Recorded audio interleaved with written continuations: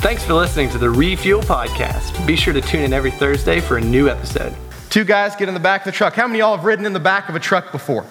Well, my friend Brad was not the sharpest crayon in the box, so to speak. And as soon as he got on the main road, when I mean main road, I mean like backcountry roads in like Ohio, he just gunned it. And like I was kind of sitting on the side of the truck, and I automatically got into the fetal position just in the bed of the truck. And he was going around corners. As he'd go around a corner, I'd slide. My friend and I would slide from one side to the other. And he hit a straight stretch to where like we weren't moving. And I kind of grabbed myself and I pulled myself up and looked through the back window. I just wanted to see how fast we were going. His speedometer only went up to 85 and it was like pegged. And I mean, it's maybe funny, not really actually funny to talk about now if you're a parent probably. But at the time, I was not laughing. I didn't think it was awesome. I was scared to death. I thought I was going to die.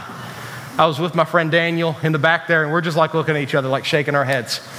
Well, we made it to Walmart, and I refused to go back with him. We somehow called somebody, and they gave us a ride back out there. But now that last time Daniel and I talked about it, we laughed about it. We thought it was funny because he said something to me. Essentially, I can't remember exactly how he said it, but he said, that would have been a lot more fun if we knew we were going to live through it. I don't know if you've ever been in an experience like that before. Like, this would have been a lot more fun if I knew I was going to make it through. Tonight, we're going to be talking about a subject Jesus brings up in the Sermon on the Mount, and it's the subject of anxiety. One thing I know about anxiety is it's not something I really need to do a whole lot of introduction to you. When we talk about big theological terms like predestination, sometimes that involves a little bit of discussion and me helping you understand what's going on. But how many of y'all know what I'm talking about when I say anxiety? Everybody, most of us don't just know what I'm talking about. Some of y'all have both hands in the air because it's something that we experience. So as we're working through this greatest sermon ever, as we're working through the Sermon on the Mount, I wanted to start with some stats. I'm a stats guy. Some stats on teens and anxiety. This probably doesn't surprise you, but it would probably surprise your parents.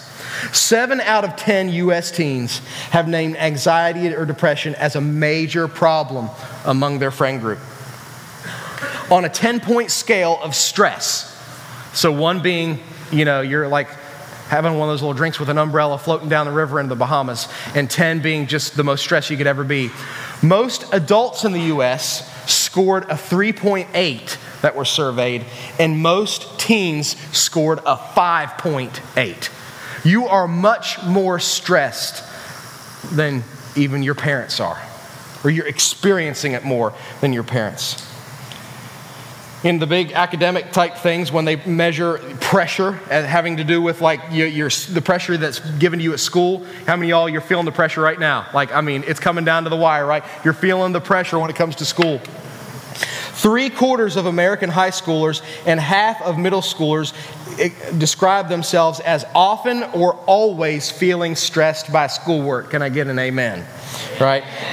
According to the Anxiety and Depression Association of America, 80% of U.S. students feel stressed sometimes or often. And then 78% of homes with American high school or college students reported educational disruptions due to COVID-19. You think? Of these students, 80% admitted suffering from increased stress due to these disruptions. This just has to do with the stress that you feel because of mostly schoolwork.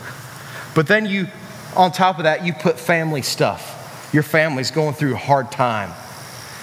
There's financial stuff. You're trying to figure out how the world you're going to pay for college. There's relationship stuff.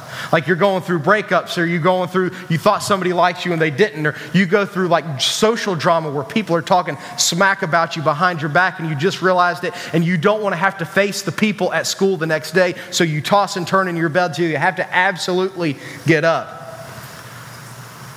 I really don't have to explain it anymore, do I? That anxiety is a problem. Jesus speaks on it. And to sum it all up, his statement and what he says, maybe into one sentence, it would be this that I'm going to share with you, and I'm going to give credit where credit's due. I modified this. This is a statement by a great preacher who just passed away this week. His name was Dr. Charles Stanley. was a preacher for years and years and years, 90 years old. His famous saying was, obey God and leave the consequences to Him. I modified it a little bit to fit this passage here. And this is the lesson in a sentence. Faithfully trust God and leave the consequences to Him. When we're going through things, experience anxiety, I want to encourage you to faithfully trust God and leave the consequences to Him. So now you've had like 5 minutes to find Matthew chapter 6. If you haven't found it yet, words are on the screen. So let's read this together. Do not lay up for yourselves treasures on earth, where moth and rust destroy, where thieves break in and steal. But lay up for yourselves treasures in heaven, where neither moth nor rust destroys, or where thieves do not break in and steal. For where your treasure is, there your heart will be also. The eye is the lamp of the body. So if your eye is healthy, the whole body will be full of light. But if your eye is bad, the whole body will be full of darkness. If the light in you is darkness, then how great is the darkness? No one can serve two masters, for he'll either hate the one and love the other, or he'll be devoted to the one and despise the other. You can't serve both God and money.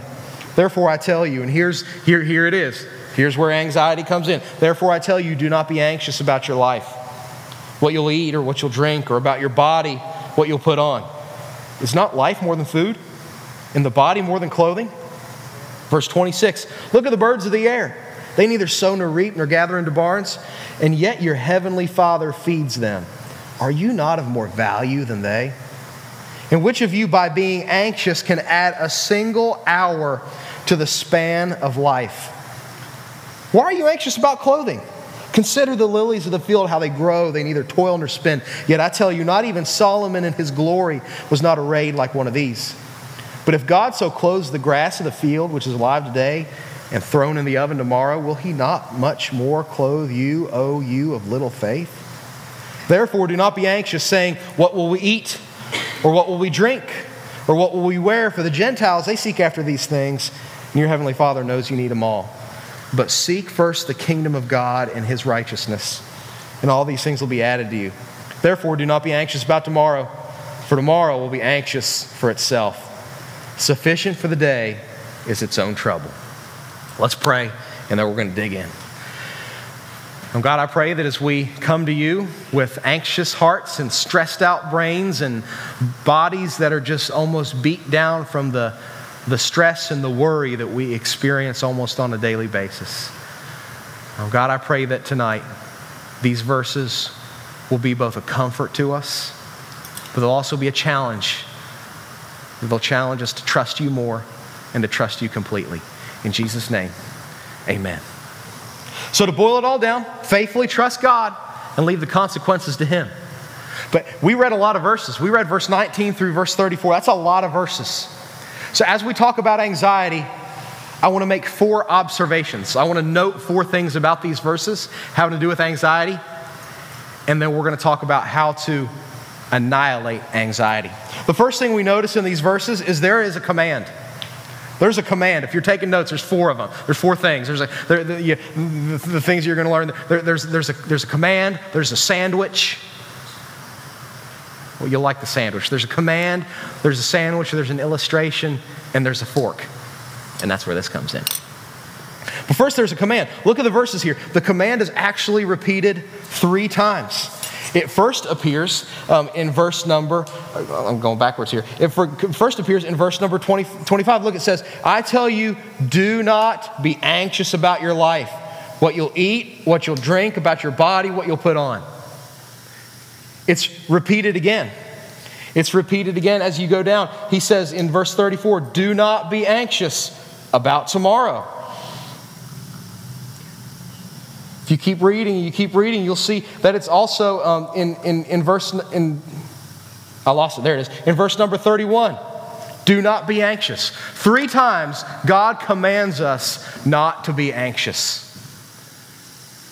You say, well, Matt, here's the thing. I know I'm not supposed to be anxious, but I am. Like, that's the whole point. Like, is Jesus telling me to do something I can't do? And by the way, look at what He tells you not to be anxious about. It's literally, I think, the 2 things that teenagers are most anxious about. Just look at it. Don't be anxious about your life, what you'll eat or drink. I mean, some of y'all, like when we're serving food at Refuel and I'm praying and saying amen, it's less of a prayer and it's more like a 3, 2, 1, go. And I mean, you like inhale that pizza, right? Don't be anxious about what you eat or drink or what you wear. Are those not like two things that, like, just like every teenager almost like, it's like the two most important things in your life. What are we eating after we get out of Refuel, and what am I wearing to school tomorrow? Like, does life not boil down to anything less than that? Probably not for you, right? So Jesus tells us not to be anxious, to not worry. This word for anxious, in the Greek, it doesn't just mean to be have fear, but it means to be troubled with cares. It means letting fear and worry run amok in your life. And Jesus says not to be anxious, not to be worried. First off, why does Jesus say that? Because anxiety steals the joy from our lives. Remember how I was talking about going? Now, I would not suggest riding in the back of a truck at 85 plus miles an hour. Remember how I said I would have enjoyed it if I knew I was going to survive it? Many of the things in our life we don't get to enjoy because we're worried we're not going to survive it. It steals the joy from our life. I've heard it said this way: it steals days from our life. Did you know that the more stress literally takes years off people's life? It's been medically proven. It takes years off people's life. So it steals years from your life. It steals days from your life, but it also steals the life from your days. So why does Jesus say this 3 times? For 2 reasons. Because Jesus wants what's healthy for us, what's righteous for us, and what's right for us. This whole sermon, chapters 5 through 7, is about living the blessed life. But we're also not supposed to worry and be anxious, because being anxious looks back at a deficit, a lack of trust in God. Before we go on any further, I do want to say one thing. There is such a thing as what's called clinical anxiety, where it doesn't have to do with your lack of trust in God or your lack of faith in God, but it has to do with chemical imbalances in your brain. And if you struggle with panic attacks and you struggle with crippling clinical anxiety, that is not an indicator of where you stand spiritually. It's an indicator that you need to see someone who can help you. And here we believe big time in seeing people who can help you. But there is a command. The command is what? Don't be anxious. But this command and what Jesus tells us about how not to be anxious is in a sandwich. Who likes sandwiches?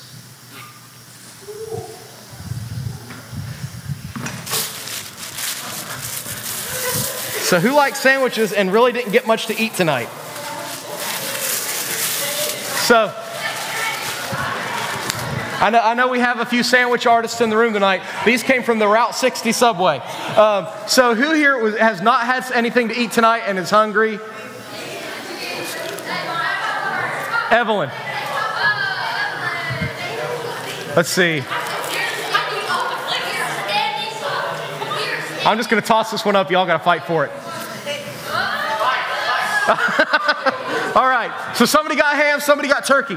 How many of y'all are like, you just love a good sandwich? I love a good sandwich. How many of y'all like there's that combination of peanut butter and jelly sandwich, Doritos, and Mountain Dew? Yes. It's like the holy trinity of snacks. You know what I mean? But here's the thing. To have a sandwich, a good sandwich, you gotta have good bread. Gotta have good bread on top and on the bottom. For me, I'm a Heiner's old-fashioned kind of a guy. Like, it's like the best bread, right? But these verses about anxiety are sandwiched in between a larger section of verses. Maybe you missed it when we read through it, so let me show you what it's sandwiched in between. Let me change my color up here. I'm going to go to pink here. Let me show you what it's sandwiched in between. This entire section here leads off the talk on anxiety. This is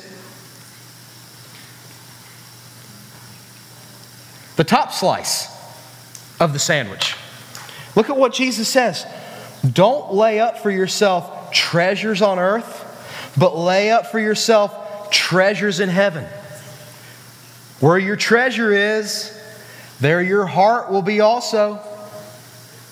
Then what does Jesus say? He uses a figure of speech here. He says the eyes are the lamp of the body. So if your eye's healthy, the whole body will be full of light. He says what you look at and what you desire will affect you on the inside.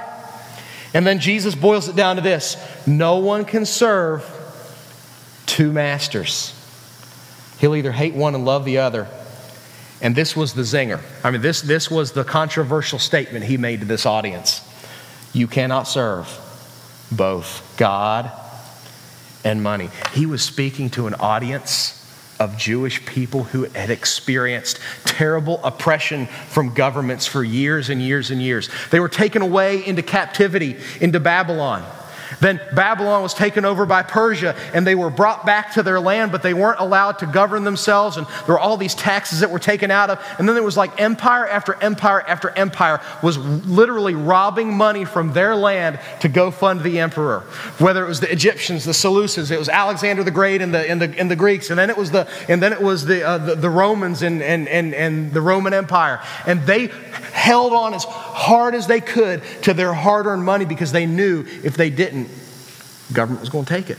Kind of sounds like where we are, but it was a lot worse. So they were careful about their money. They were careful not to waste it. They were careful not to give it to people who didn't need it. They were all about their money and making it because they were what? Worried they weren't going to have enough. So Jesus says, you cannot serve both God and money. That was their thing they were worried about. Jesus says, don't lay up for yourself treasures on earth, but lay up treasures in heaven. Don't look and desire things that you, up here guys, don't look and desire things that you don't need. That's the top slice of the sandwich. Look at the bottom slice of the sandwich. Here it is. Here's the bottom slice.